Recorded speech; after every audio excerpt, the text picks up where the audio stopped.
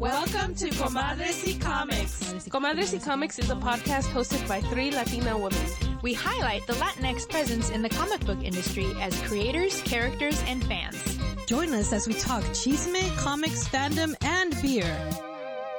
Hello and welcome to a new episode of Comadres y Comics. This is episode 102. We're your hosts. I'm Sarah. I'm Kristen. And I'm Jen. Hi guys, how are you guys doing? Hello. Hey. I'm pretty good. Pretty good. It's been pretty I'm a little good, hungry, actually. Me too. I can't wait to eat pasta. Hurry. Review the beer, review the book. Hurry so I can eat my pasta. I had a banana, but I'm just like, oh, I really, really, really want Wingstop. I'm craving it.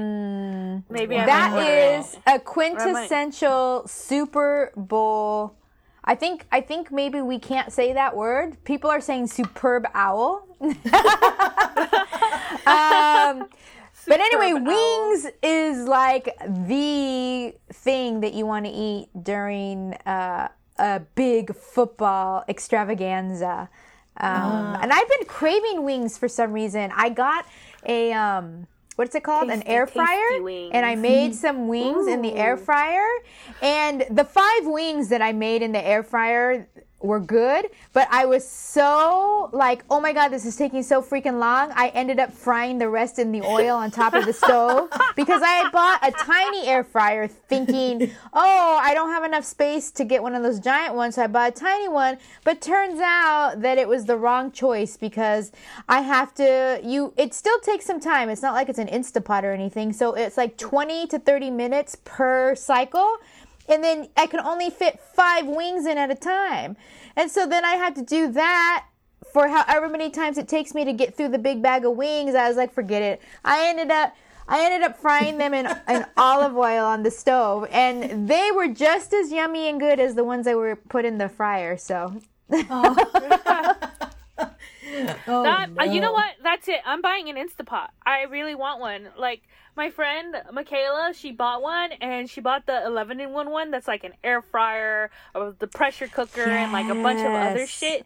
And she says it's so nice, and I'm just like, that's it. I'm gonna get a fucking Instapot. So I have an Instapot, yes, and there is one that has a different lid that turns it into an air fryer. I was like, oh my gosh, I wish I had that.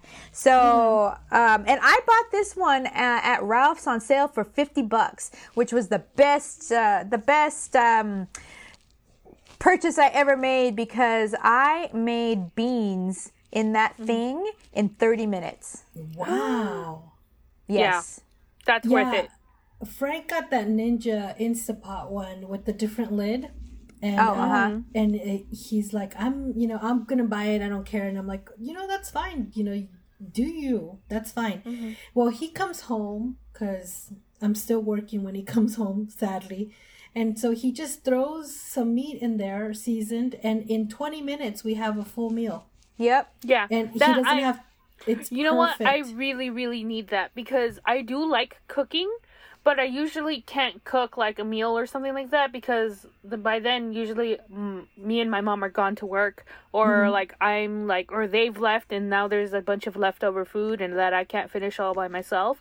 So if I can cook the food fast enough that we can all eat and it doesn't take so much time, that's perfect. I've just sold myself on the Instapot. Incredible.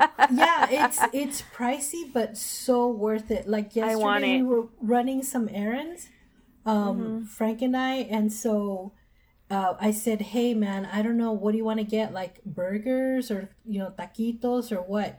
He's like, "You know what? Why don't we just go to Aldi, get some kind of meat, and come home, and I'll put it in the Instapot, and in 20 minutes we'll be eating." And I bet you it's going to be cheaper and better than any food from outside. And he sure did. He put it in the Instapot, and in 20 minutes we were eating, and it was fucking bomb.com. Like, so good. The meat was, like, so juicy, and we had so much of it because he just spent, like, on a piece of meat instead of, like, having the taquitos that would have been, like, $30 worth of a lot of other stuff. Because, when you go order something like taquitos, you want to get the other stuff that comes with it, like, you want like 10 tacos or whatever, So it's been actually, you spend some money in buying the machine, but it actually ends up saving you money because it's so quick that you don't have to order out, you know. Yeah. So it turns out being cheaper. Like one time I went to get some chicken shit over not shit, but just some chicken joint, and it took me a while because I had to wait for my food to be ready, and then when I got home, it wasn't even that good, and I spent $40 on food just for Frank and myself, and I was like, what the fuck? Like, this is so much money for this. Like, it's disappointing. It's disappointing when it's too salty or it's not as good as you thought it was gonna be, and then like it's sadness, food sadness. Food sadness. Food sadness. No, yeah, I agree. Anyways, I'm hungry. That's what this conversation was about. I'm hungry. Yeah, basically, I had 2 tortas around 1 o'clock or 2 o'clock. You had 2? Well, not at once. I had one, and then I waited 30 minutes, and I had the other. Oh my god! Tortas are big and filling. No, but my aunt made them because she brought all the stuff to make them. We didn't buy them, so it's not the ones that have a bunch of meat. So I just had one slice of head cheese. Oh my god, so delicious! And it had aguacate and queso fresco. It was My good. mom eats head cheese. That stuff's gross. I love that shit. It reminds me of when I was a kid because my mom Her would buy too. it. Yeah. Her too. I don't think I know what head cheese is. Ooh, girl, I'm gonna hook it up for you. Ooh, Google it. Okay. Google. You know, there's some foods that I would rather. They taste good, but I don't want to know what's in them. Revolcado is one of them. If I never knew what was in menudo, that would still be one of my favorites. But as it is, it's no longer one of my favorites. But there are some things that I don't know what was really in blood sausage. Don't tell me what's in blood sausage. I don't even know. Yeah, that's gross. I look at blood sausage and I'm like, no, gracias. Just like, a blood sausage. Is it blood sausage? Moronga. Moronga is blood It's the same thing. Yeah, it's the same thing. Okay, well, okay, it's similar, but it's not the same, but it's similar. Okay. Yeah. Well, not blood sausage, moronga. I don't want to know what's in moronga. All I need to know is that it's fucking delicious. And that's how it's going to stay. I don't want to know what's in it. Yeah. So, moronga, revolcado, stuff like that. Don't tell me what's in it. I like the head cheese, and when I go to Alpine Village, I get the French one. But I usually buy mine at Giuliano's. I find that one's really delicious. Yeah. Okay. Now, you see, I can make some implications from head cheese, but once again, I don't want to know what's in it. If it tastes, if you say it tastes good, I'll believe you. No, I really enjoy it. I really do. Oh, sorry. I was going to say, I could actually really go for one of your famous bean sandwiches right now. Oh, my God. You know what? My God, yeah. The only missing ingredient right now is the cream cheese, and I kick myself for not stopping by and buying some because I actually have beans right now. Yeah. So, because making beans in my house, it has to be like, I have to put time aside to do it because I got to make sure I mentally prepare for eating beans for the next week because I make so many of them. Yeah, actually, after I made that pot of beans in the Instant Pot for the first time, I never did it again because they were there for so long. I was tired of beans. Yeah, I mean, I had them fresh off the crock pot, and then I refried them, and then I fried them. There's a section that I fried with bacon grease, and I smashed them, and it's so good. But right now, I'm dying to go for one of my bean sandwiches. That sounds really good, actually. Right now, I might I don't have any cream cheese. I'm probably just gonna use if fresh you make cheese. beans and you don't want to eat them for all of next week, drop some off for me. I will pay you. I'll pay you for your hard work. You know what? Next time I make some, I'm going to drop you guys off a little Tupperware of them. Because I make the whole pot, and then I always think I'm making a little bit, but they expand. Yeah. And next thing you know, it's like a big old cazuela. And I'm like, oh my God. And so I gave some to my aunt, and I froze some, and So like, but I still have a bunch of beans. Like right now I have 2 containers on the stovetop with beans. One with smashed and one with just whole but already fried. I know. Smashed with cheese is my favorite. Oh my God. Oh, you know what? I think I'm hungry again. Those were not enough. Anyways, if you weren't hungry beforehand, now you definitely are. Yes. Most definitely. Absolutely. I actually have some interesting news for you guys out there in listening land. We are doing another giveaway starting February 7th, 2021, and you can win the first 2 issues of Lightning Strike. That's a book that was illustrated and written by Marcus Newsome, and all you have to do is rate and review our podcast either on Apple or iTunes, Apple Podcasts, or there's another Google, it's Castbox. But we'll put up the link on our Facebook page and also on Instagram. But we'll be doing the drawing on March 1st or the very first recording in the month of March. So be sure to rate and review our podcast. And if you subscribe on YouTube, please do leave a comment so that you can be entered into our drawing. And that is the news for you guys today. Kristen, what time is it? I can't wait. I've been waiting here, being like, is it time yet? Is it time yet? Stop talking. I want to drink this beer. So, es la hora de la cervecita. And this can of beer looks so amazingly scrumptious, and it doesn't even, like, I don't know why. It's just a picture of a queen, a queen chess piece with a golden crown encircling it, and it just, the colors are just so like chocolatey and coffee-y and just, I don't know. So this beer that we are reviewing today is from Crowns and Hops Brewing Company, a brewery that we reviewed an IPA from a couple of weeks ago.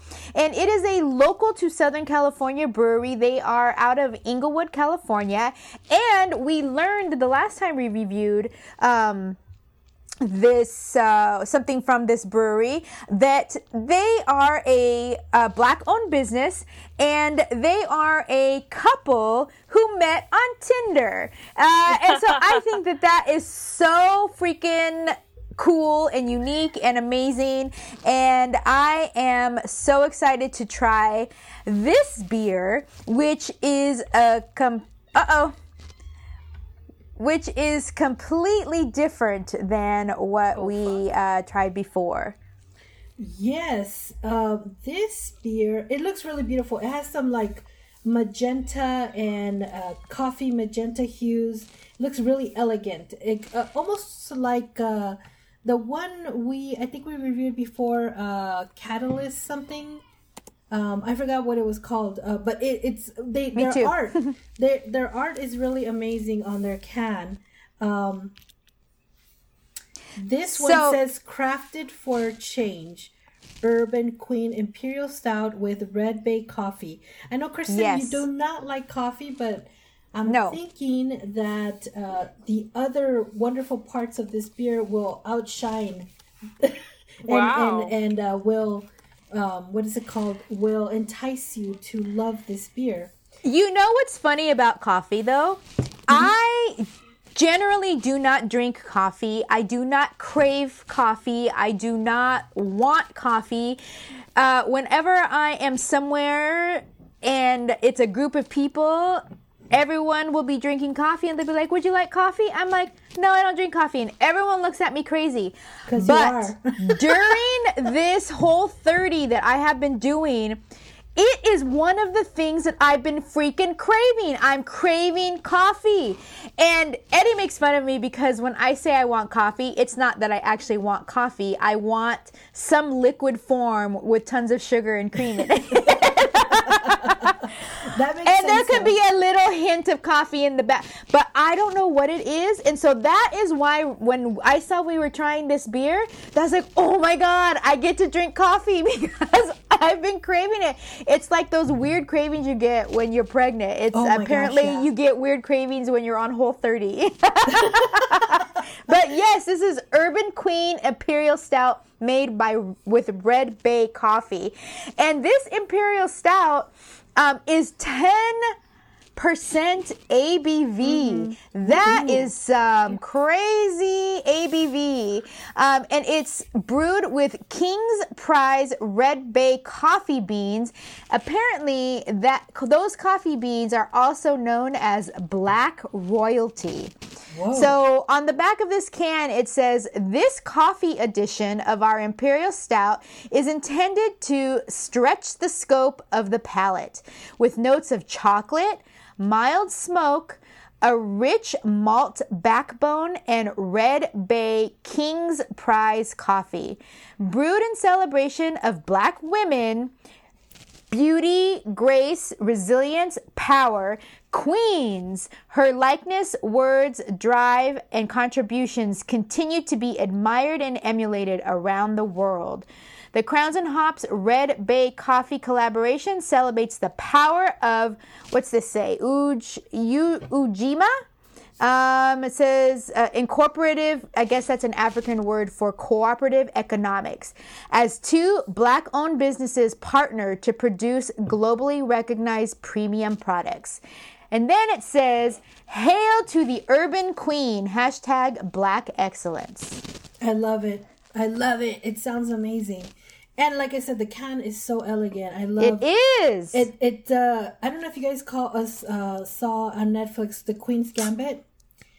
I did. I just finished watching that last week. It reminds me of that. I haven't watched it yet. Of that, she was just so controlled, but yes, I love that. It was just even the way she just stood on all her scenes, like it just reminds me so much about like that.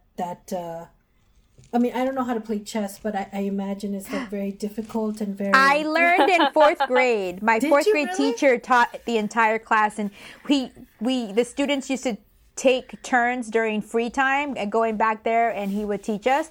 And then if we wanted to, we could stay in at recess and play. So yes, I learned to play chess when I was in 4th grade. So the story and the way she learned reminded me very much of how I learned. Oh, that's super cool. That's freaking awesome. Aww, that's really cute. Kristen lore unlocked.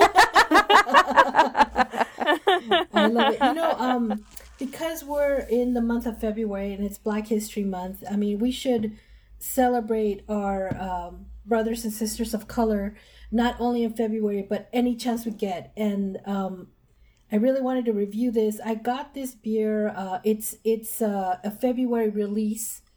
They're also releasing several different beers during the Black History Month. But this one is a specific release was in Whole Foods. Now, I haven't been in Whole Foods in a long time. And I was like, I hope, because I have to go pick up work in Torrance. And I was like, oh my God, I'm so close to Whole Foods. I might as well just go. And I was like, I hope it's available in the Torrance Whole Foods. I hope it's not just the one in Linwood or Lenox or whatever. Like I was like, oh my God, and thankfully it was there. But I saw that like it was almost sold out too. So I was like, oh that's really great. So I was like really lucky to have gotten this. So I'm very excited. A pretty amazing contract too for a small local brewery to get with Whole Foods. That's pretty awesome. Yeah, I know. I was really happy. And not only that, I was just really happy that it was there because I was in the area and I was like, God, don't make me drive somewhere like the opposite way to try to get this beer. So yeah, I'm really happy about getting this beer. It's really awesome. So I just opened my can and it smells very chocolatey, which is promising to me, even though I'm craving coffee, but it smells chocolatey. There is a hint of coffeeness there. This is definitely, I just took my first sip and I think this is the type of beer that you have to let it breathe, for sure. And I think the it coming down from being cold to room temperature highlights different tastes in this beer. So I'm just like, I'm really actually loving it. I love coffee. Coffee's my jam. Frank gets me coffee from Nicaragua whenever he goes. He brings me like tons of it. I really like it, actually. I am surprised. I don't know if it's this crazy Whole30 tongue I have right now that is craving coffee, but it is really chocolatey. And sorry, people, I'm not a fan of chocolate either. Like Eddie says, and I'm just a weird woman. I don't like jewelry. I don't like coffee. I don't like chocolate. It's not that I don't like it, but I don't. It's not like I can only have so much of it, and I'm done. Yes, but totally. This is really good. I really like it a lot, and I'm not gonna lie. That 10% ABV makes me like it even more. Oh, of course, most definitely. And I like. Oh, you know what? Mm-hmm. You know what I just noticed? My nails go with the coffee. Yeah, they do. Oh my gosh, they sure do. Hell yeah. That's unintentional. So serendipitous, and it looks sexy as fuck. This is... But this is really, really tasty. I like it. It is really good. I like it a lot. Mm-hmm. I like how it's kind of not a sweet chocolate, but kind of more of a bitter chocolate. I like that. Mm-hmm. I am very shocked, in awe of how much I like it, because damn, I'm gonna have to go back for some more. It's just not my thing, and I've learned to appreciate porters and stouts through our beer tasting, because they are not my go-to at all. But I think Sticky Monkey was the first that I never looked back after that to be able to learn to appreciate them. So I am loving this one, and I'm so glad that you braved the aisles of Whole Foods for us to get it. No, it's just, I haven't been there in quite some time, and the last time I went, I bought a chicken, those rotisserie chickens. Yeah. And I got food poisoning because it was undercooked. Oh. So because I don't know why. Oh, you know what? It was my brother's, Jacob's mom. They're separated now, of course. But she was coming for dinner, so I got the rotisserie chicken, and I got some, ¿cómo se llaman? Those long... Did she get sick too? No. I don't know why. I think it was because I got the parts of the chicken that were undercooked, and they got the leg or the wing. Oh, okay. And that was cooked, but asparagus. So I made mashed potatoes, and it was a fancy, kind of a fancy dinner at home. But and after that, I was just like, I was so sick for so long because I refused to go to the doctor yet again, and so it was coming out of both ends. And so that's why I never went back to Whole Foods. So I had really bad memories from Whole Foods. So going back there again and getting this beer, and actually, I'm really glad that they released it in Whole Foods, because going to Whole Foods and seeing their beer selection now, it was huge. I saw your video. I was in awe. Okay. I was like, what the hell?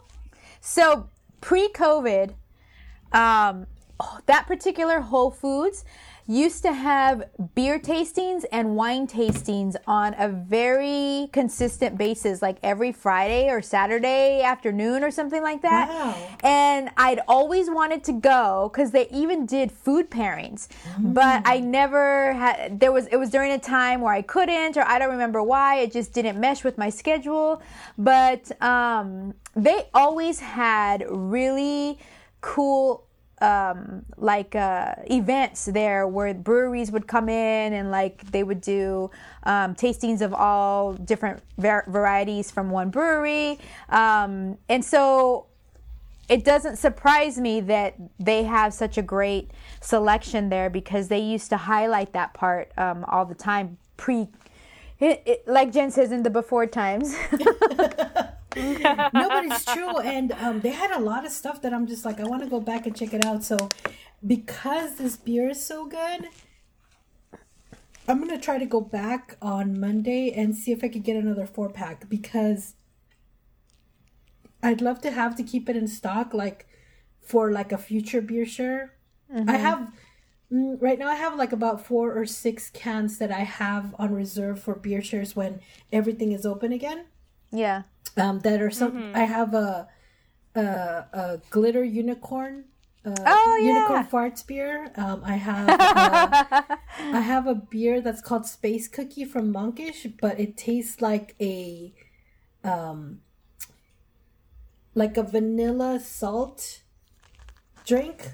I don't know. It's weird, but it's delicious. Interesting. This beer is definitely one of the ones that I would totally love to just get another 4-pack and just maybe crack one on a special occasion. It just seems so rich and so just I don't know. It's sort of like a treat, sort of like like something you could bring out for special occasions. Definitely. Well, it sounds like this beer is something that they have on an ongoing basis, but that this is a special rendition of it using these beans. So I'd be interested to try the regular one. I'm sure it's not as tasty, but I'd still be interested to try it because this is really, really good. Mm-hmm. Most definitely. And shout out to Crowns and Hops for following us on Instagram. Yay! Yay! Thank you for that. And so are we ready to... Do you guys want to talk about more of the beer or just go ahead and rate it? I think I'm ready to rate it. I want to rate it. Yeah. So as a reminder to everybody, we have a 5-point rating scale where 1 is flaccid, 2 is initial, 3 is partial, a 4 is a full, a 5 is rigid, and a 6 out of 5, if it's off the charts, is Super Saiyan. So Jen, why don't you start? What is your rating? I'm going to give it a rigid. I really enjoy it. I'm taking my time drinking it because I don't want to drink it too fast. Also, it is a 10% ABV, and I have not eaten anything since the morning. So maybe by the end of this, we might get a little bit of drunk, Jen. So who knows? We're not drunk. Oh, actually, no. I haven't even done any major heavy drinking either. 1 can might be enough to send me to the edge. So I'm going to go with the rigid. It's tasty. I really like the liquid smoke flavor in it that kind of layers the back of the throat once you're done drinking it, when you're taking a sip. It's really good. I highly recommend it, and I'm going to go with the rigid. Nice. This is Sarah, and I'm going to say rigid as well, Jen. I totally love the taste. Like I said, for me, it feels like it's a treat. It's sort of like a beer that you bring out on special occasions. I'm loving the chocolate. I'm loving the coffee. Definitely the coffee. I love how it's a little bit bitter, but it's not too bitter. It's sort of like it rolls off the tongue. And I love the way that it changes between cold and room temperature and how it adapts very well. And I love it. It's a rigid for me all the way.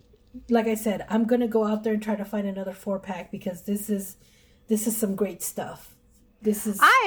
I'm so excited to actually have one of our meetings there at their brewery when everything opens back up, because I'd love to be able to go and have a taster of all their different varieties, because so far everything we've had has just been so good.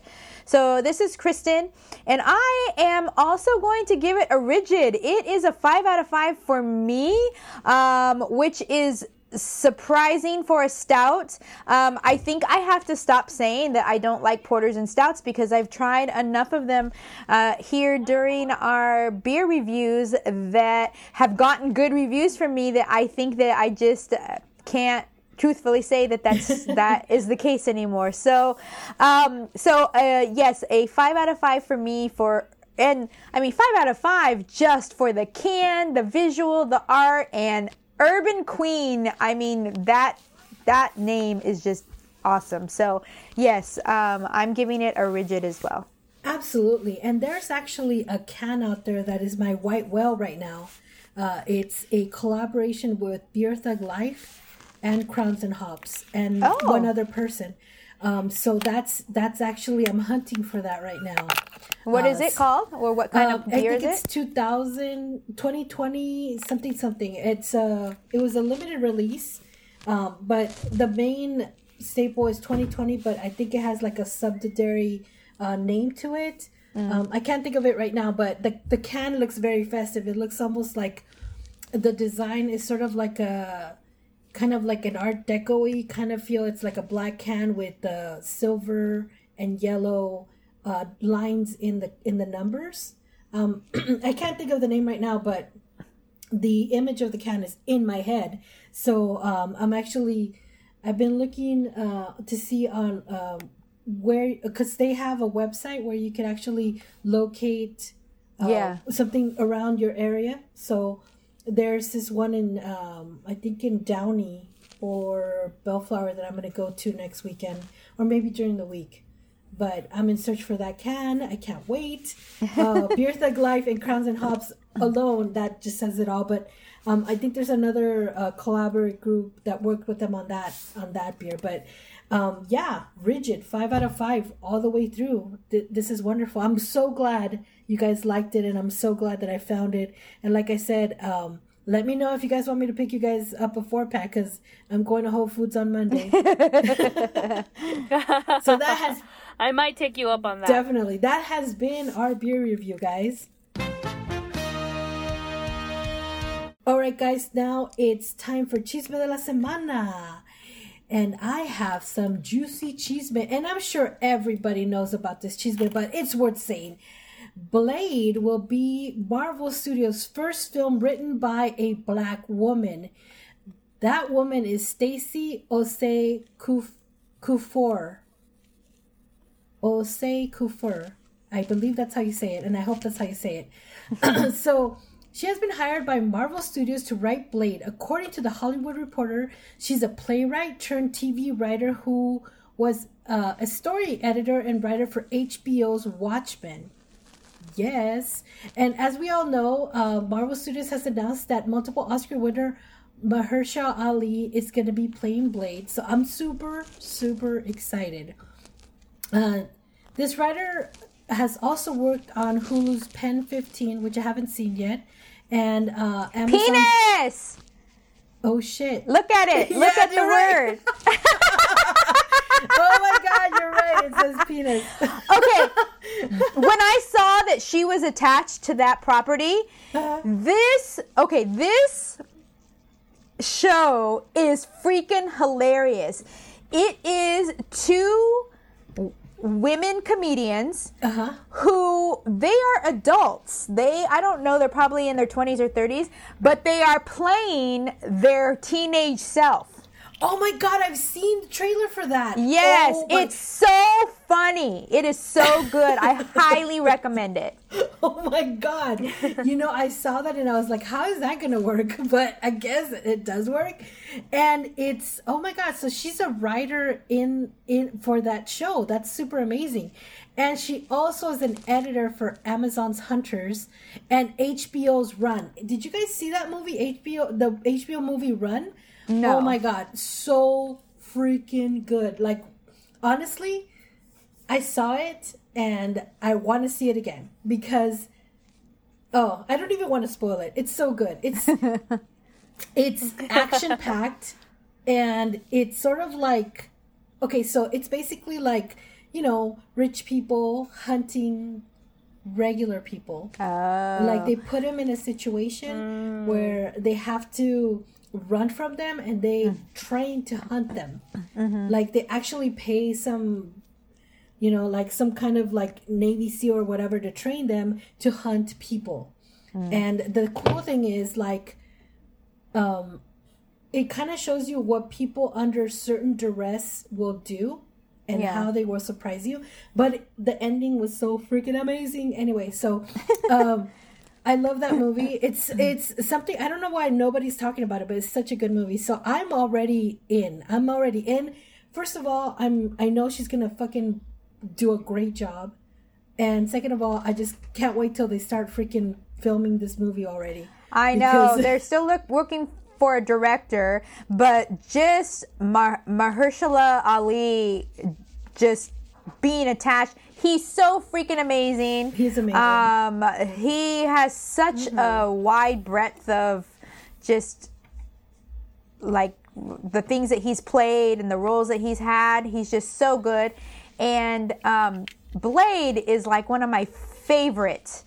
I don't know. People are saying he's not a superhero. He's an anti-hero. I don't know. But regardless, like those first movies, I loved those movies, and I love seeing him when he pops up in the books now, and I just can't wait for them also to just.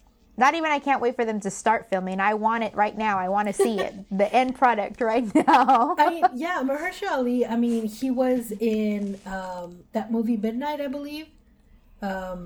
Where I think that's when he won the Academy Award. He was in Green Book. Yes. Oh, so good.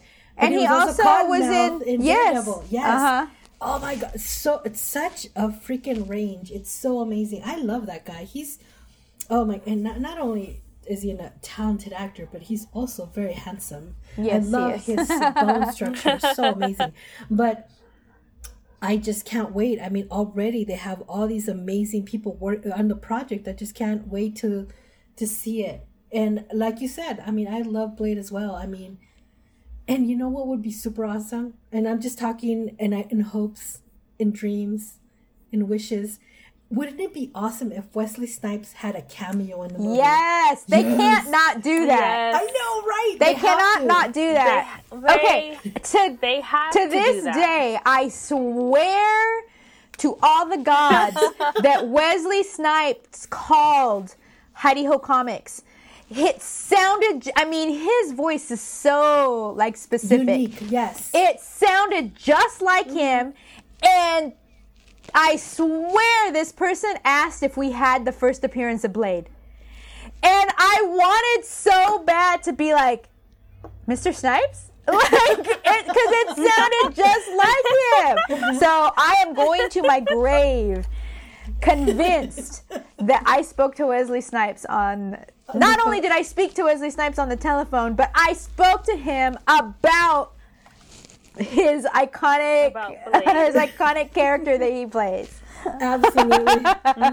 Dude, I second that. I believe you. So, but yeah, no, I mean, this is really exciting news. The first Black woman writer and on a Marvel movie, guys. Oh my God.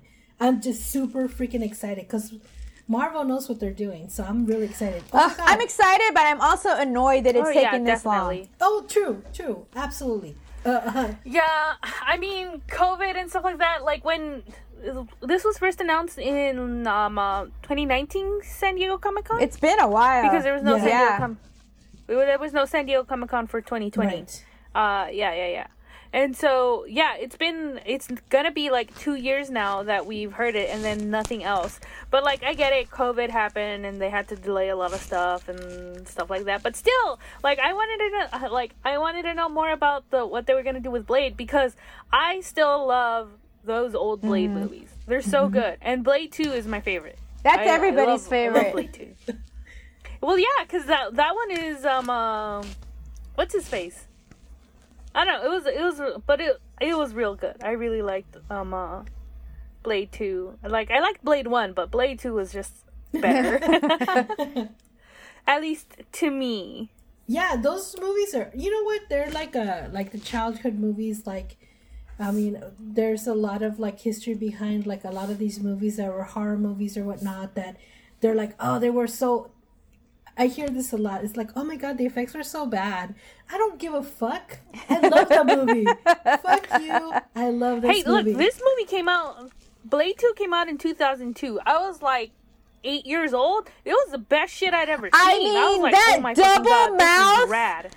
Vampire, that was like, oh my God. When I saw that for the first scene that it came out on, I saw it in the movie theater. The whole entire movie theater like just gasped in unison.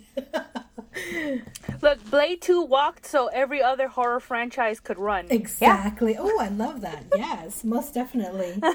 Totally feel that. But, oh yeah. Oh, I forgot. Blade 2 was directed by Guillermo del Toro. Yes, that's right. That's absolutely right. You're right. See, little tidbit, little knowledge, guys. You see, I like Hellboy 2 more than Hellboy 1 as well. Because again, directed by Guillermo del Toro. I don't know. It's just Guillermo has a good way of like focusing like the horror and fantasy of it all. Really, He got me to freaking have sex fantasies about a fish man. That's so true. He can do. Oh my god! Miracles. Yes. Yes. Welcome to the world of monster. It's been a long. It's been. Oh my. It's an aspect of the internet. It's super cool. Like when in The Shape of Water, she opens up her hands and then she puts down her fingers because they're like, how do you have sex? And it was. You know what? I want to go watch The Shape of Water already. But no, I even read the freaking, listened. I did the audiobook. That's how, like, obsessed I was. Oh, my God. Ooh, fishy skin. Yes. That's awesome. Kristen, you had some chisme as well. Yes. So, in a very loose way, it's actually Blade related. I actually, with our chisme, we are sticking to our Black History Month theme, with Blade being a black character and Miles Morales also being a Afro-Latino character. He is getting a brand new superhero persona in Marvel's Heroes Reborn universe. So in this world, it is an alternate universe in Marvel comic books. And this is a world where the Avengers were never formed. So Miles still becomes a hero, though. However, he does not become Spider-Man. Instead, he is going to become the all-new Falcon, who is going to be a part of the Young Squadron.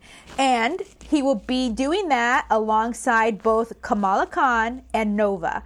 So, and it says here that both Kamala and Nova will have also very different roles. So she might not necessarily be Ms. Marvel, and I mean Nova might have a different set of powers. But in this alternate universe, Thor is going to be a hard-drinking, hammer-hating atheist. Captain America was never unfrozen from ice. Tony Stark was never trapped inside a cave, and Wakanda is nothing more than a myth. So, Hyperion, which is known as Marvel's Superman, is going to be leading the charge against numerous new threats, including Dr. Juggernaut and an Infinity Ring wielding Thanos. So my boyfriend will be there on scene.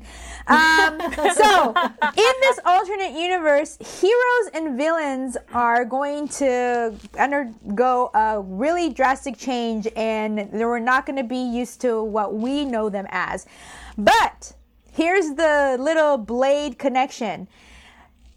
Everyone's going to be just going along like this is their new norm, or this is their normal. They have no idea that this is an alternate universe, or that there is any other truth that ever was besides what they are experiencing. However, Blade is going to be the only person who remembers the original Marvel timeline. Oh, wow. Oh, wow. So, and for those of you who love Jason Aaron, and I know I love me some Jason Aaron. I love Jane Foster Thor that he writes, and most anything he touches is gold. He is going to be writing Heroes Reborn, and Ed McGuinness is going to be also working on it with him. That's awesome. So that is my chisme, and I actually am really looking forward to this. I love when Marvel does a lot with their teen characters, and I love Jason Aaron's writing, his non-superhero stuff. Southern Bastards is freaking amazing. If you've never read Southern Bastards, I highly recommend it. I wish that he would go back and continue it or finish it. But yes, I'm really looking forward to this. So this is going to be their next big event. So that to me means that there's going to be tons of crossovers, tons of variants, tons of books that are going to have a tie-in to this event. Wow. Yeah, it's going to be their like next summer event, right? Probably, yeah. Wow. Yeah. That's crazy. I'm sorry, you're talking about all this Marvel cool stuff, but all I can think of is WandaVision.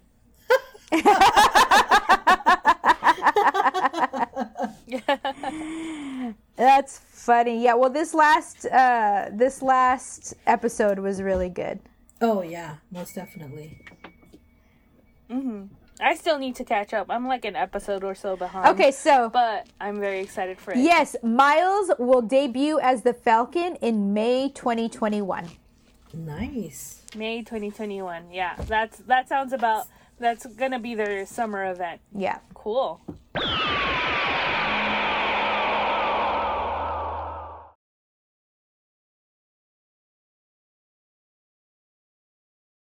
All right, guys, it's now time for our book review. What are we reviewing today, Jen? So today, actually, we're not reviewing a comic. We're reviewing a magazine. And it's actually a magazine that I kickstarted, that I helped kickstart. Not that I helped, that I supported on Kickstarter.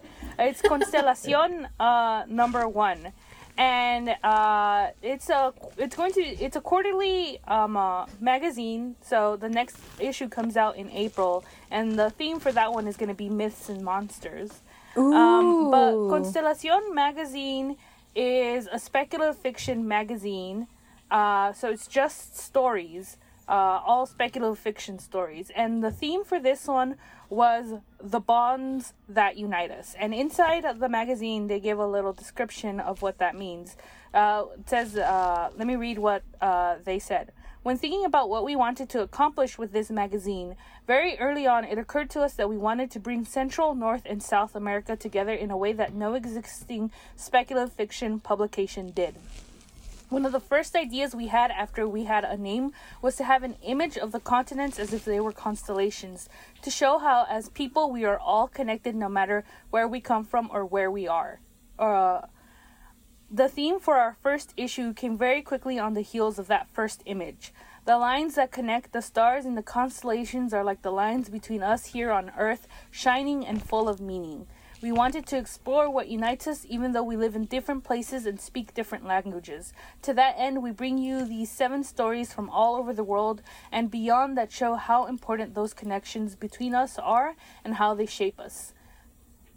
So that is the theme for Constelación issue #1, The Bonds That Unite Us.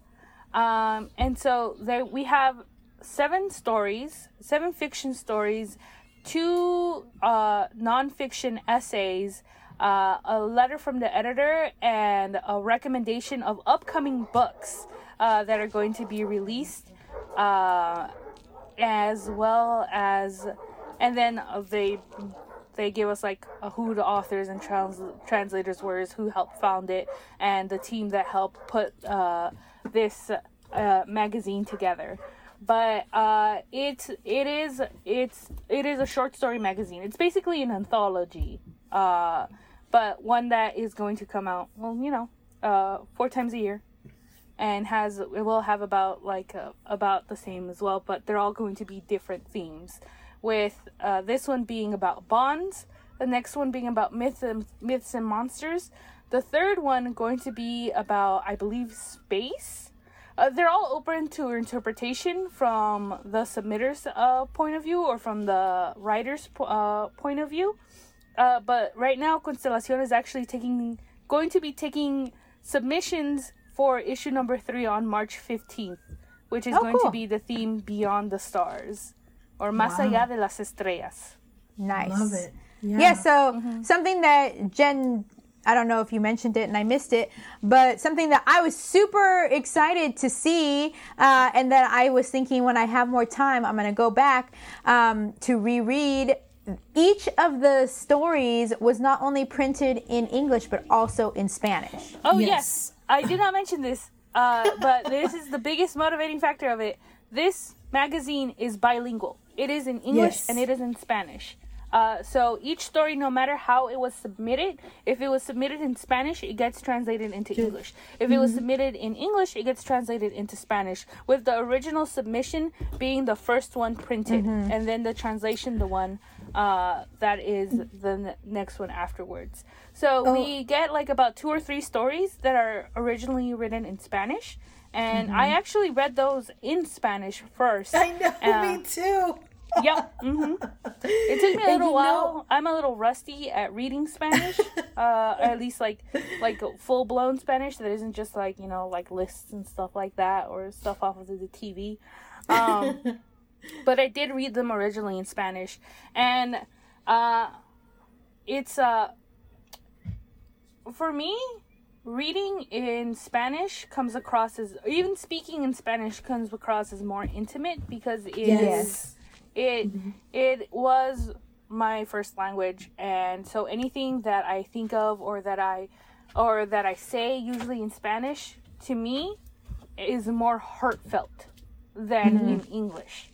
And this is just that's just me because of how I grew up and stuff like that. But basically, if it's said in Spanish, it means more. So reading it in Spanish, some of the Spanish stories impacted me a little bit more than the ones in English. But that being said, I enjoyed all of the stories that were published in this magazine. They were all equally unique and beautiful in their own way, and I really enjoyed reading the essays, and I briefly felt like I was in school for a moment. Well, that's funny. I'm sorry, go ahead, Kristen. No, I just said that's funny because I also was like, I had the opposite effect. I was like, I'm not reading these. This is like I'm in school. Skip.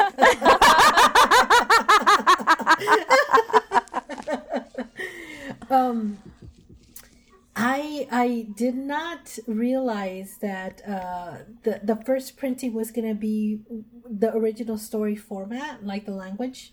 And so, like, I think it was the 3rd or 4th story that was actually written in Spanish originally. And so I didn't scroll because we have this in PDF form. And I was like, oh, they must have not translated this one.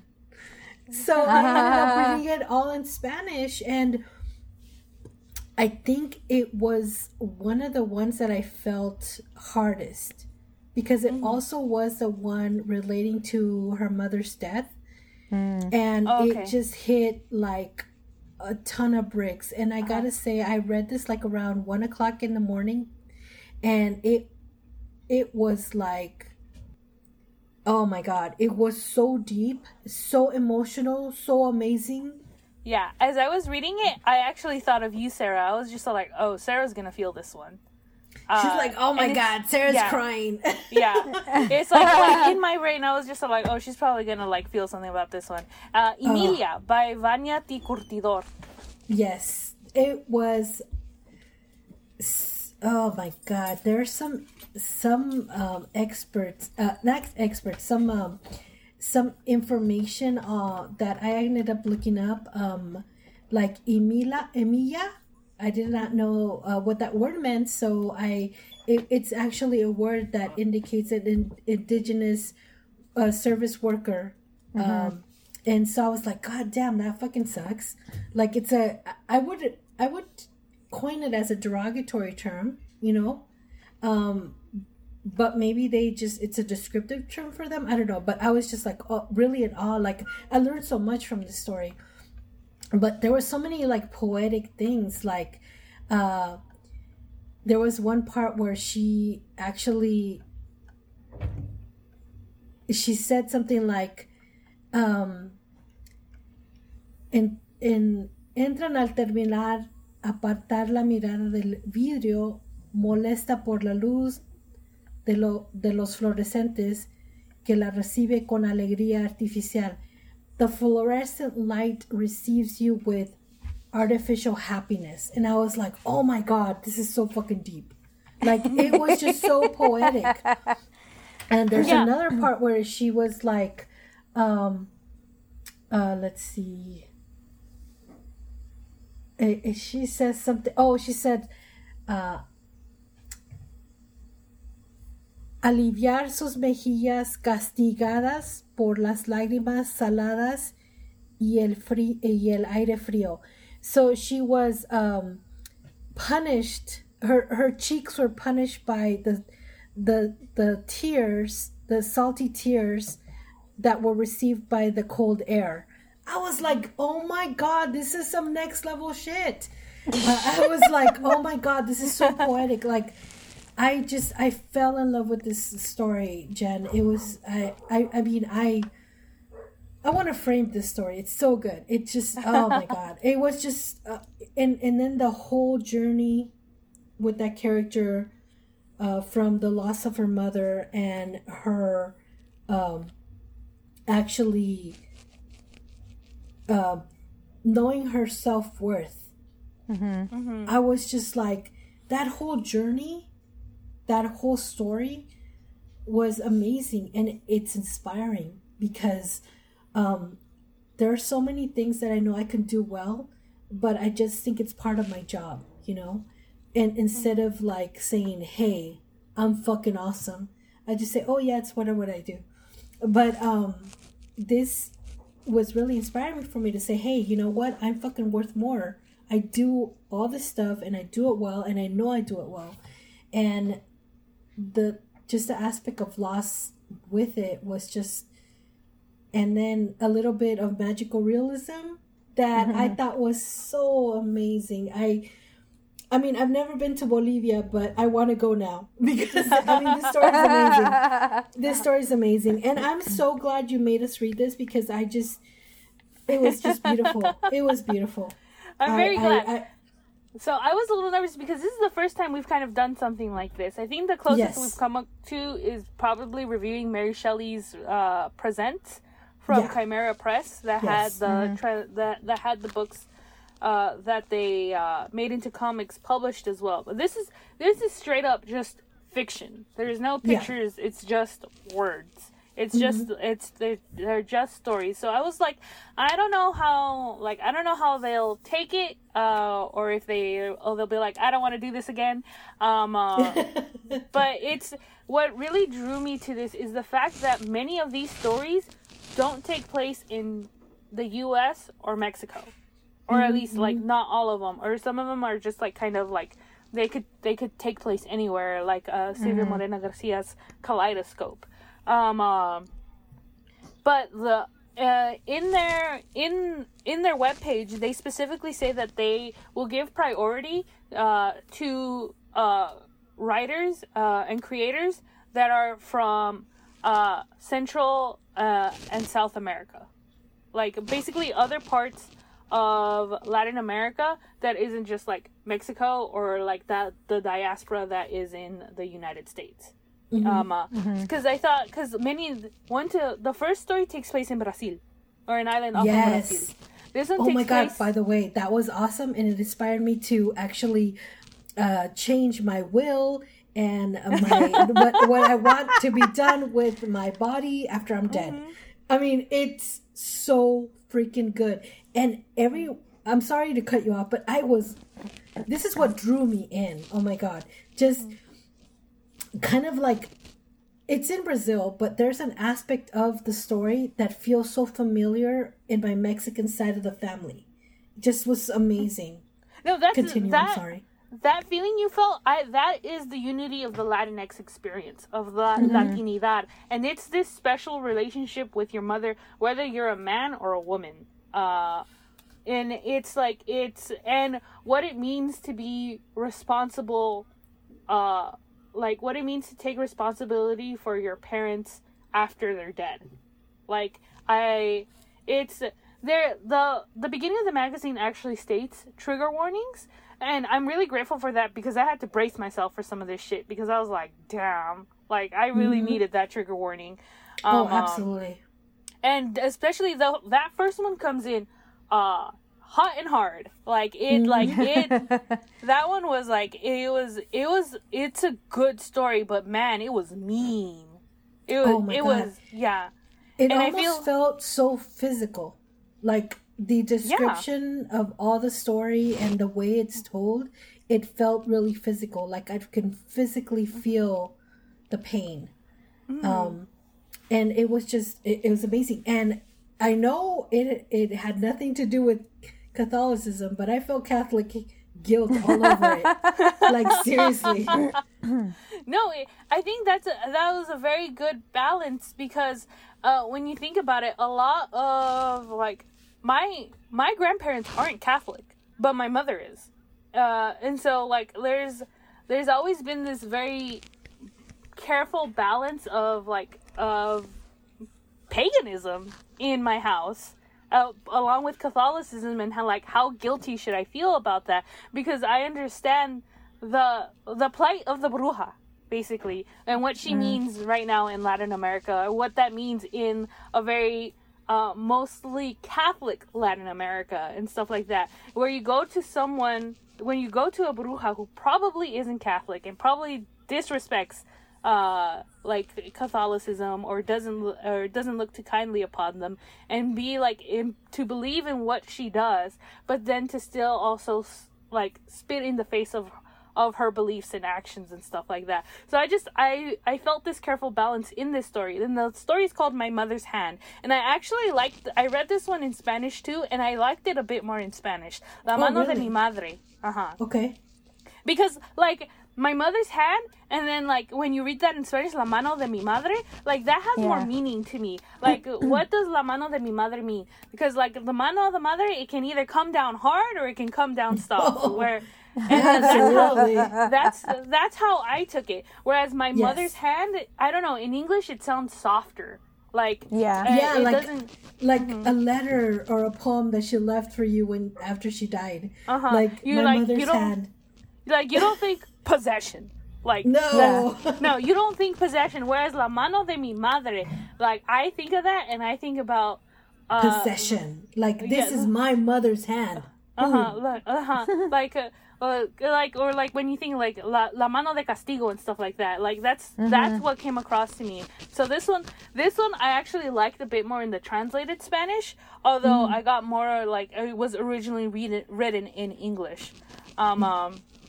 But I think my favorite story of this one is probably Inolvidable by Eduardo Martínez Valls, because that one, oh my god, that one was real good, and it's I don't know, it just hit me in a different, I think, in the way that Emilia hit you. But like my next favorite one was probably The Excruciating Beauty of Ephemera by K.N. Bose. And this one was in English, but it's the story of a sentient volcano that doesn't want to destroy the fleeting beauties of the world. And that internal conversation was so heartfelt. Like this is what I love about speculative fiction, about basically about what if fiction. And like, what if the volcano was sentient and it felt sorry? And this is why volcanoes go dormant, because they don't want to destroy what's around them.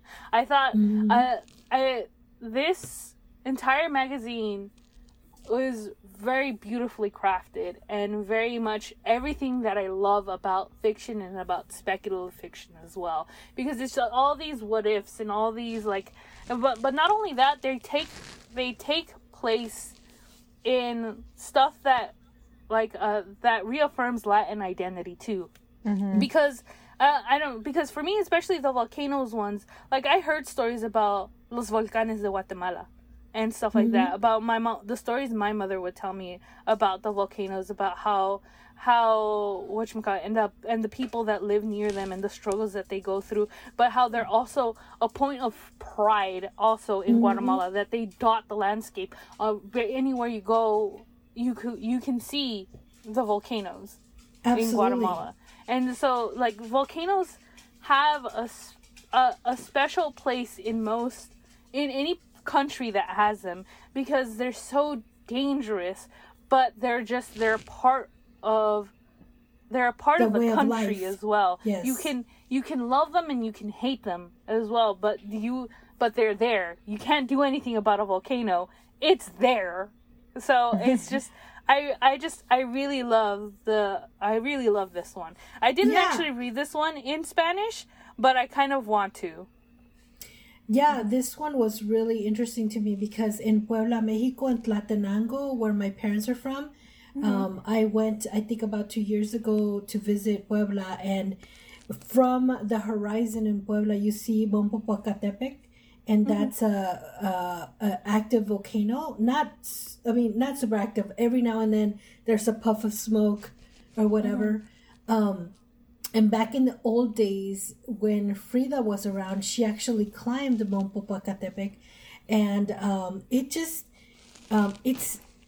like, even when we're in our little town with the pigs and the chickens and the guajolotes running around, in the horizon you always see Mount Popocatépetl, and you see that sometimes it has a little puff of smoke or whatever, but it's always like, we always, as a town, you see the awe in the people that live within that region and take pictures of the volcano. And maybe we don't veneramos al volcán, but we definitely, it's our identity as people of Tlatenango, Puebla, Popocatépetl. It's just it's on another level of what you could claim as your own, as a people in a town that lives with an active volcano. And when I went to visit, like from the carretera, we saw it, and we, like, everyone in the car was taking pictures of the volcano. And in that internal dialogue, in that very sense, and the thing is, I love this story because it draws you into the identity of the volcano itself. And nobody, I mean, I certainly would not have thought of the volcano having a personality of its own, and the way it had conversations with the world and the animals and the earth and the sky. And it was just, I thought it was really amazing. I mean, I wouldn't say eye-opening, more amazing. It made me think of Tlatenango, Puebla, and Mount Popocatépetl, and I was just like, this is awesome. I mean, somebody wrote this. Yeah, when I was reading it, I was thinking of the Volcán de Fuego that's near Antigua, which is a very highly tourist spot, but also just a very active, like, market spot in Guatemala that's well known and established. But the volcano, there's a lot of art depicting the volcano in the background, and Antigua, like, right at the bottom and stuff like that. So it looks amazing. It's awe-inspiring. But the fact that, and when you think about it, like, this is an active fucking volcano. Like, one day it's gonna do a big eruption. It did erupt, like, what was it, last year, 2 years ago? And it devastated a town that was on the foothills of the volcano.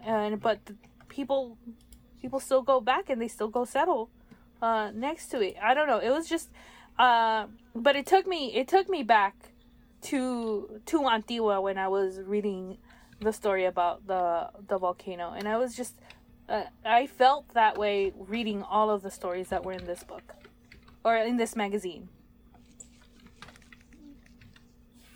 Yeah, most definitely. What do you think, Kristen? You've been a little bit quiet.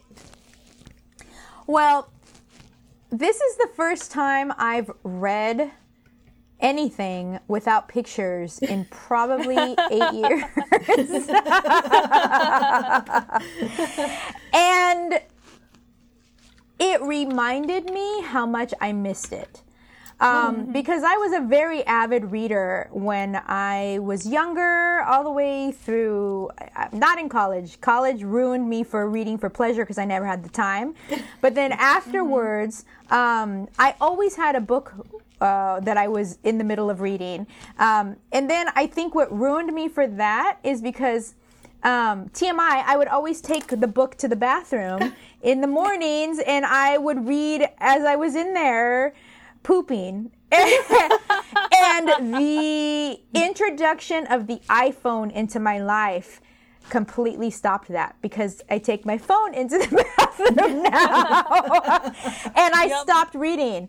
So this actually reminded me of my love for reading, my love for fiction, and also my love for short stories. I'm a huge Stephen King fan, and he has multiple anthologies of short stories that he puts out on a regular basis, and I love reading short stories. And so there were a couple of them that I was like not as enthralled in as the others, but the ones that you've mentioned already were some of my favorites. I loved the Volcano one. I loved the Emilia one. I don't remember the one that was what it was called, but the one where her husband died, and they basically he hired a surrogate person to come and live with her that contained all of his memories. Is that unforgettable? Yeah, Inolvidable.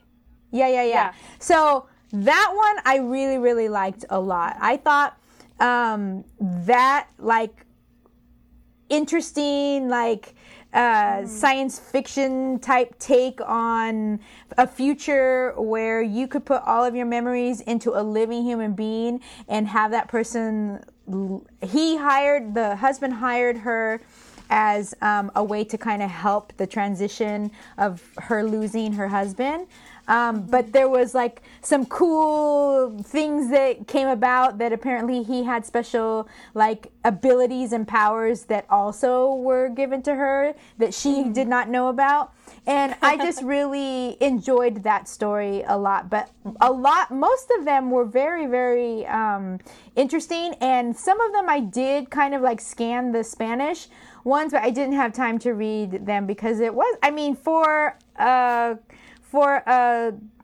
quarterly magazine, it was very lengthy and very entailed. So I mean, you get your money's worth, whatever you paid for it for this magazine. And I'm actually super excited for the rest of the other ones to come out.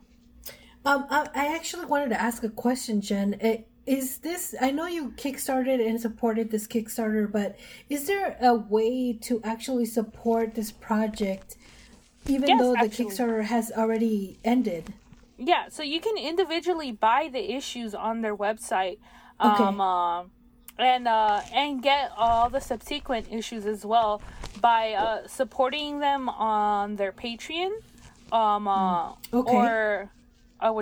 or you can buy it off of Amazon or subscribe via PayPal, or order That's amazing. or order single issues / subscribe via Waitlist books. And soon I think they might have print copies coming out soon, or they're going to be doing like their own like PDF thing that's going to be available to buy directly from their website. But right now the way you can get it is via Patreon, via PayPal, or via Waitlist Books, or via Amazon.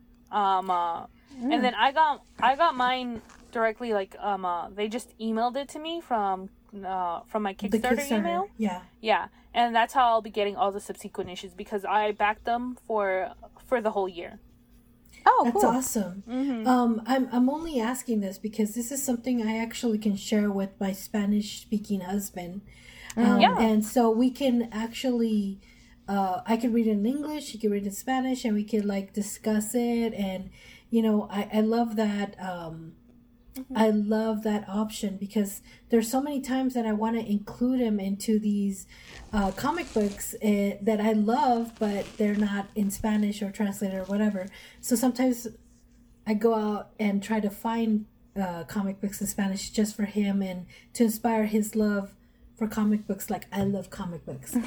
Anyway, so I'm so sorry to cut you off, Kristen. It's just no, I know, but I mean, just the stories are just amazing, and I just felt so much for so many of them that I'd love to share it with him. But not only just this issue, I wanted to see if we can actually get on supporting the rest of the issues for the entire year.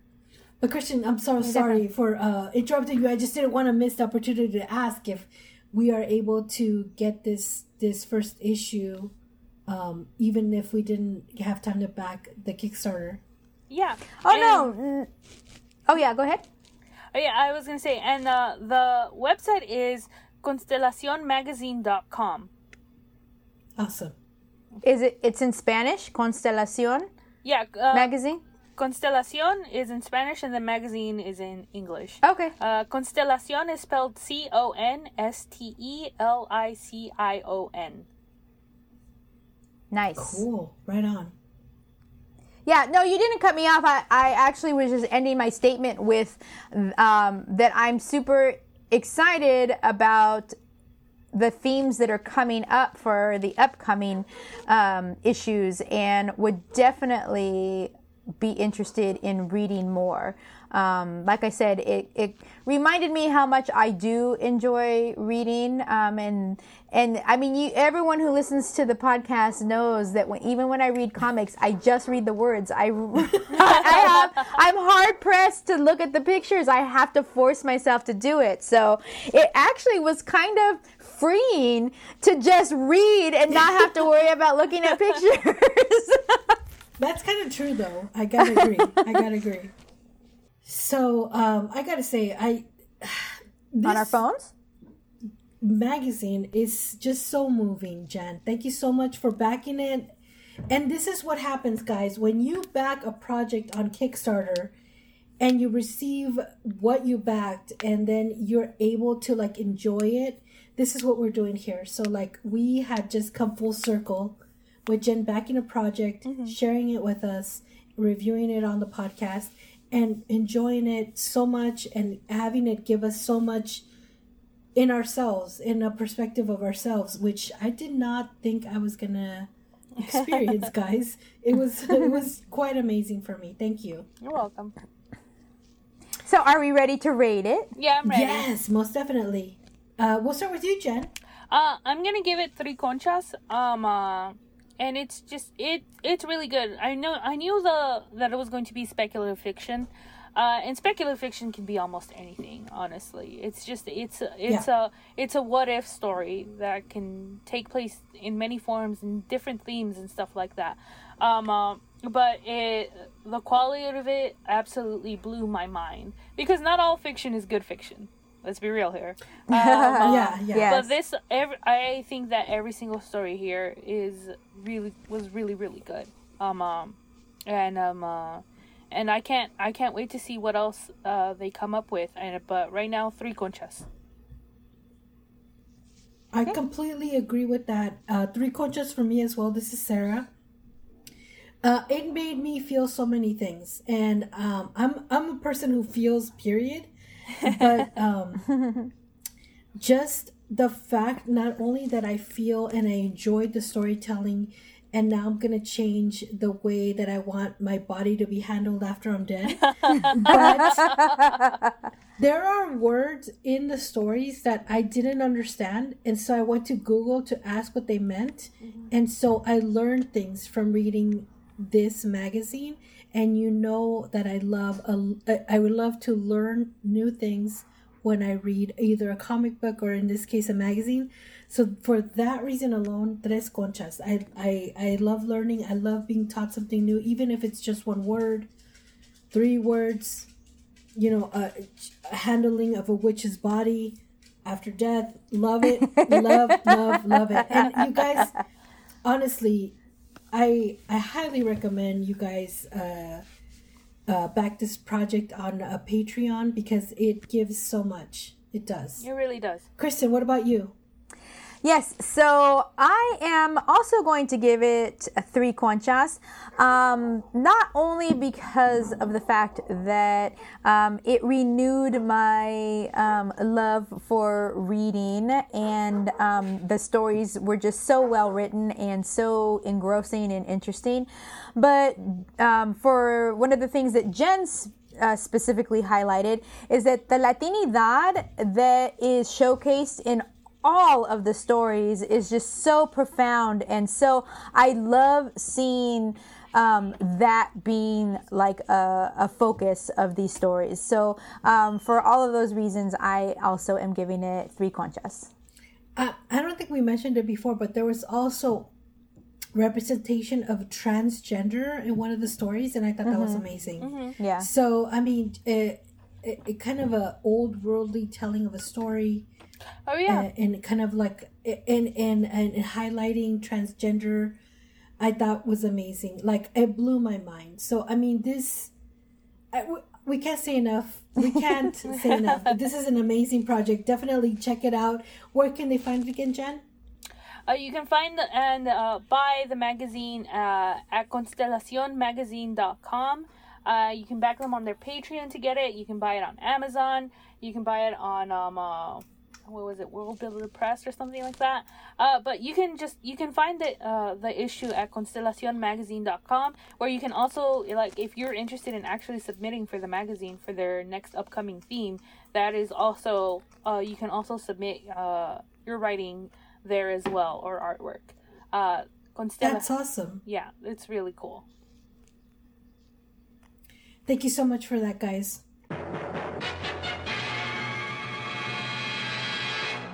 All right, guys, now it's time for On My Radar. Kristen, what is on your radar?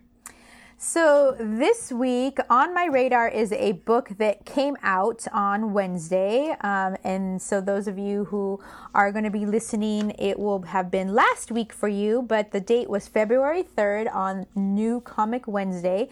And it is a brand new Dark Horse series called Fear Case.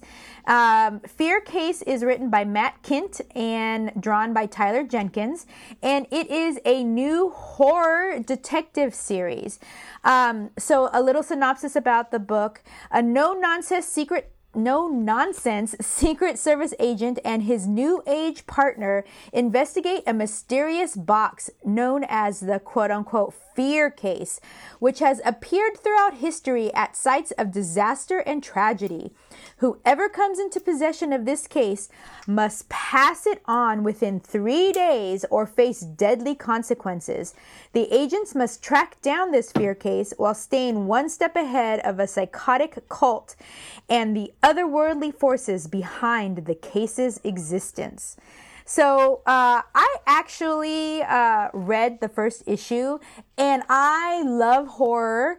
I love horror comics. It's my favorite genre of comic, and I loved this number one. It drew me in. The art was super creepy and just very, very perfect for the story that we were reading. And the issue did exactly what a number one is supposed to do. It pulled me in. It gave me just enough information to make me want to read number two and to continue on with the story. And I believe this is just like a 4 or 5 issue series. So just number one came out. Yeah, it's a mini series. Number one came out on February 3rd. So that means probably number two is going to come out sometime in early March. But you have a whole bunch of time to catch up and to read issue number one, Fear Case, a Dark Horse title, written by Matt Kindt and drawn by Tyler Jenkins. Nice. That sounds really cool, actually. And it's a 4-issue series. I love when they're mini series because you can get the story right away and you don't have to commit to a long series forever and ever on your pull list. But thank you so much for sharing that. It's really awesome. It kind of reminded me of Wonder Woman and the Dreamstone. Kind of like disaster comes after it's introduced. But yeah, it's really awesome. Thank you so much, Kristen. All right, guys, it's now time for Juntos y Fuertes. And today on Juntos y Fuertes, I would like to introduce to you guys Black Star Collectibles. They are located at the South Bay Pavilion Mall. And you can find them on Instagram as Black Star Collectibles. And guys, I actually went to the store and I was able to interview them. And so we're going to listen to that interview right now. Hello, we're here with the owners of Black Star Collectibles. Yeah, Black Star Collectibles. And you guys are in the Carson Pavilion? Yes, we are in the Carson Pavilion, the South Bay Pavilion Mall. Yeah, South Bay Pavilion Mall, formerly known as the Carson Mall. Yes. And there's another name that we won't mention that it's known by. But that was many, many years ago. I'm probably dating myself. Can you guys tell me when did you guys open and what was the inspiration behind opening this store? We had our official grand opening December 5th, and behind the store was wanting to present what? We wanted to celebrate Black pop culture. Black pop culture. We wanted to celebrate and highlight Black pop culture because we felt that it wasn't a decent amount of representation inside stores like this. Yeah, for people of color. Oh, absolutely. I completely agree, which is why we started a podcast as well. We want to highlight people of color in the geek community, in comic books, as writers, artists, comic book aficionados, and fans. So how has it been going, especially with the pandemic? It's been going awesome. We've been getting a lot of support from the community. A lot of the customers that have come in became like extended family because they're so enthused and happy about the store being here, and they've just given us so much support, and things are going great. What he said. That's super amazing. I actually didn't know about the store because I haven't been out at all. But I saw the Instagram. You guys have a big following, and you guys are really creative with your Instagram and TikTok posts. What was the inspiration behind that? We have to give it to our TikTok princess, Kai. She's the manager of our store. And she is the brains behind all of our TikTok videos. She tells us where to go, where to stand, and we just do what she says. We just follow her lead. Yes. Well, I gotta say, that is so brilliant because I absolutely love it. Sometimes I'm just scrolling and I'm like, oh my God, these guys have got it going on. I mean, the whole dancing and the music, I'm like, oh my God, congratulations. You guys have an amazing manager because it really shows that she loves the store as well. Yeah, we're lucky to have her. What is in the future for your store? What are plans in the future for your store? Well, I'll be Brain, and he'll be Pinky for this statement. We're trying to take over the world. Yeah, we're trying to open up in more locations and spread the brand out in places of our demographic. So we're looking at other malls and even other states. Other locations in other states. Yeah. So we just want to continue to build. We continue to build and take this to, like you said, other states and highlight, continue to highlight people of color and bring it to other communities so they can get the same experience. Amazing. What has been the most memorable moment while being in retail in your store? Well, for me, is most memorable moment is one of our elders came in here, and it was a couple, elderly couple, and you could tell they weren't looking for anything specific in the store, but the husband and wife they expressed to me that they just wanted to get anything because they wanted to support us because it meant so much to them. Because growing up, they never had anything like this store, and this store wouldn't have been able to exist in their time of growing up.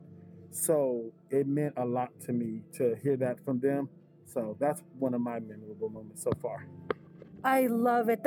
My gosh, that is such an amazing story. How about you? It's been so many, but I guess the one that stand out is the little boy that came in here and saw Black Panther, and he was like, wow. And he did the Wakanda Forever signal to our display, to our Black Panther display. And I would say that really stuck in my brain. That's probably my most memorable. And this is why you guys do it, and I love it. I am going to come here more often because it is an amazing store. You guys have a lot of wonderful variety of stuff. Thank you so much for taking the time to interview, and good luck with everything. Thank you so much. Thank you, too. Thank you so much for interviewing us and coming to the store. We really appreciate your support, and we just wish you many blessings and success, and hopefully to see you, of course, many more times. Absolutely. I second that. Awesome. Thank you, guys. Thank you. All right, guys, I wanted you to know that Black Star Collectibles is a Black-owned store. It's located in Carson, California. If you're local to the area, they're in the South Bay Pavilion. They're at 20700 South Avalon, Carson, California, 90746. And they have a really cool and amazing staff. They have an amazing manager who actually does these TikTok videos that you can either see on TikTok or on Instagram. So check them out. They have a lot of amazing stuff, and they're really just great people. So I really hope that you guys support local Black-owned businesses. And I know, Kristen, you also had a Juntos y Fuertes. Yes, so for Juntos y Fuertes this week, I have a virtual talk that you all can participate in and watch as it is happening on Thursday, February 11th. So, cartoonists have educated and entertained us in a year that's been anything but fun. Join Skirball Museum as LA-based cartoonists Lalo Alcaraz, Darren Bell, and David Glenn Brown talk about the topic cartooning through chaos. In conversation with Pulitzer Prize-winning journalist Pat Morrison of the Los Angeles Times, the artists share how they use their art to promote social good, amplify unheard voices, and spark meaningful conversation in a divided country. And stick around after the panel for a Q&A with the artists. This is a free online program. You just need to reserve your tickets because reservations are required at www.skirball.org, and then you go to their programs section, and the program is called Cartooning Through Chaos. So I thought this was super cool that Skirball is a huge museum here in Los Angeles, and that they are actually highlighting cartoonists, and not only highlighting cartoonists, but highlighting the importance that cartoonists have in the political arena and social justice arena. So I thought that was super amazing, and it's free. So definitely check it out. It's February 11th live. You have to make reservations, but I'm assuming that if you miss it live, that they will have it available for you to watch on their website after it is finished. So definitely don't miss it. Yeah, like I have been following Lalo Alcaraz for a while now, and I've seen his political cartoons, and some of that stuff that he draws, like I am just so moved by it. Yeah. Like and sometimes I would get really angry because, you know, he is representing like how the public thinks, you know. And so some of that stuff is just like really just like just in your face, and like you can't look away. Definitely. So definitely check that out. I'm gonna definitely try to register right away because this is something that I would really like to see, and I love when people share their knowledge and share their insight about how their development of their project is happening, and this is really cool. I really love that. Thank you so much, Kristen. Yeah, and I didn't mention, even if you're all day at work, it is taking place 7:30 to 9 p.m. So it's late enough in the night that even if you have a full day work, and you're not working from home, you'll still have an opportunity to come home and check it out. Absolutely. Thank you so much. All right, guys, now it's time for En la Librería. Jen, what do you have for us today? So today, En la Librería, I have, as usual, another Kickstarter book called The Scent of May Rain. And it is a graphic novella following a Golem woman's life over 100 years of her existence. And it's hit its goal of $1,500. It's currently at $2,000 with 122 backers and 16 days to go as of today. And the story is about Esther, who is a Jewish golem woman who was brought to life in 1920 and told that her place was to serve. Follow her over the next 100 years of her life as she becomes a mother, a fighter, an icon, and maybe even her own person through her interactions with other women and the world of theater. So that's awesome. So on the preview, on the campaign page, you see snippets of the artwork, and it looks really beautiful. Like it looks really good, and it already has like some reviews and stuff like that. There was a review published by comicbook.com. Scott Snyder has apparently read it already, and he said that it's a stunning debut of a book as well. And it looks really, really good. Like it looks beautiful, and it looks promising, and it's something that's a very, very interesting because like I've heard a lot of the arguments that Superman is basically a golem story, how that's been like kind of done, and there's a couple of essays on it.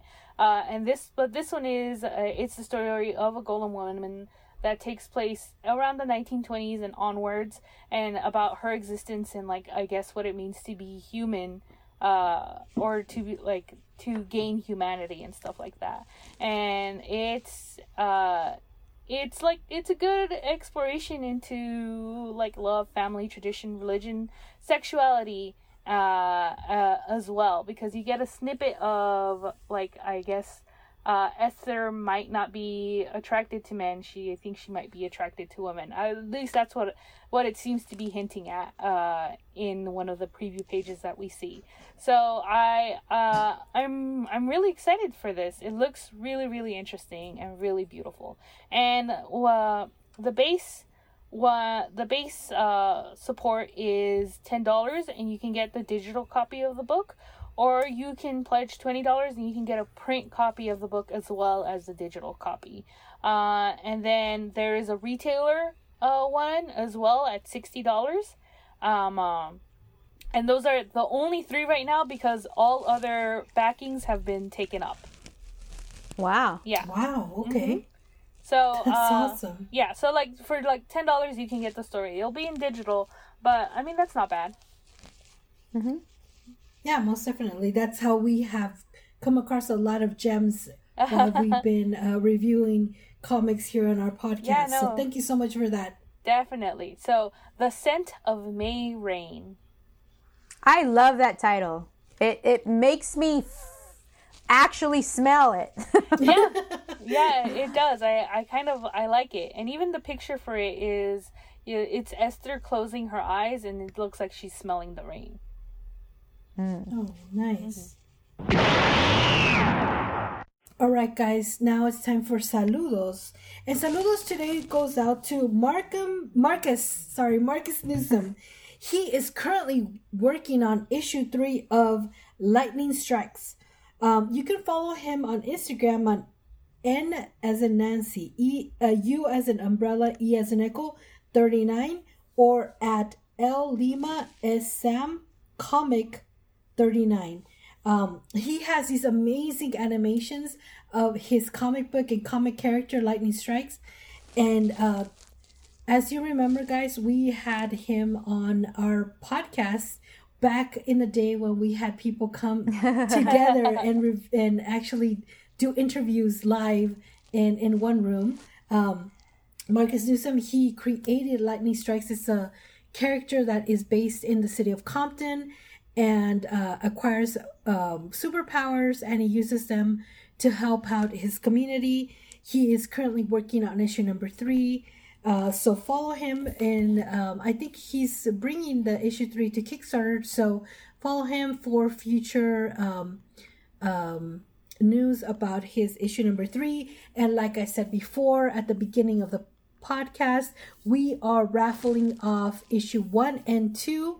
So wouldn't it be awesome if you followed Marcus Newsom and gotten the price of the first 2 issues, and then we're backing the 3rd issue and getting the full story. So that would be super awesome.